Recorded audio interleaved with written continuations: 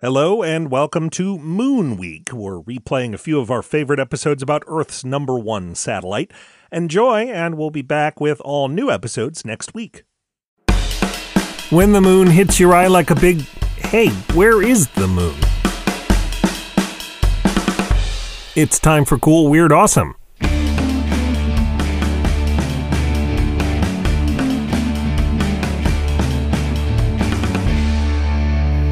Welcome back to Cool, Weird, Awesome, the show that comes at you once in a blue moon and all the other days in between.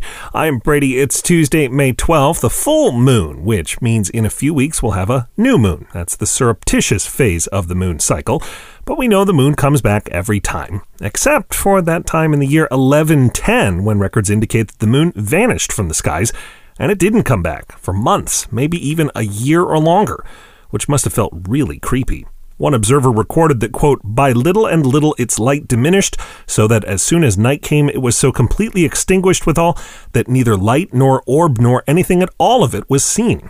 Now, the moon is still in orbit around the Earth, so it didn't go on holiday. Something got in between the moon and the humans looking up at it, and probably the wolves that howled up at it.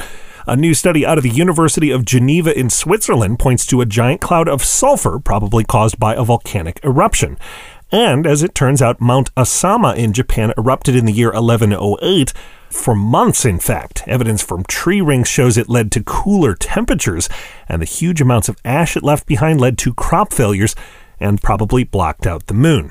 The good news is that the moon did eventually come back.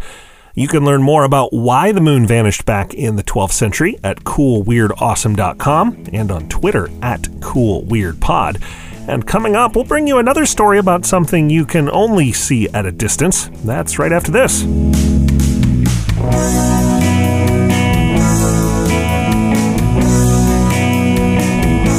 If you like listening to Cool, Weird, Awesome, help us make Cool, Weird, Awesome as a backer on Patreon. For just $1 a month, you'll get loads of extras, including more episodes of the show. Backing us would be cool. Backing us would be awesome. Backing us will never be weird. Learn more today at patreon.com/Brady Carlson. Thanks.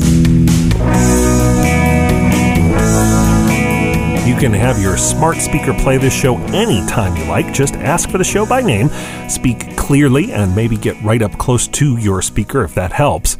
A newspaper in Japan, Gifu Shimbun, just printed a special message that you have to get further away to see. The message is about social distancing. It says, quote, even though we're apart, our hearts are one. But they printed the message in a way that you can only read it if you're social distancing from the paper. I'm Brady. The medium really is the message. Thanks for listening, and come back again tomorrow for more Cool, Weird, Awesome.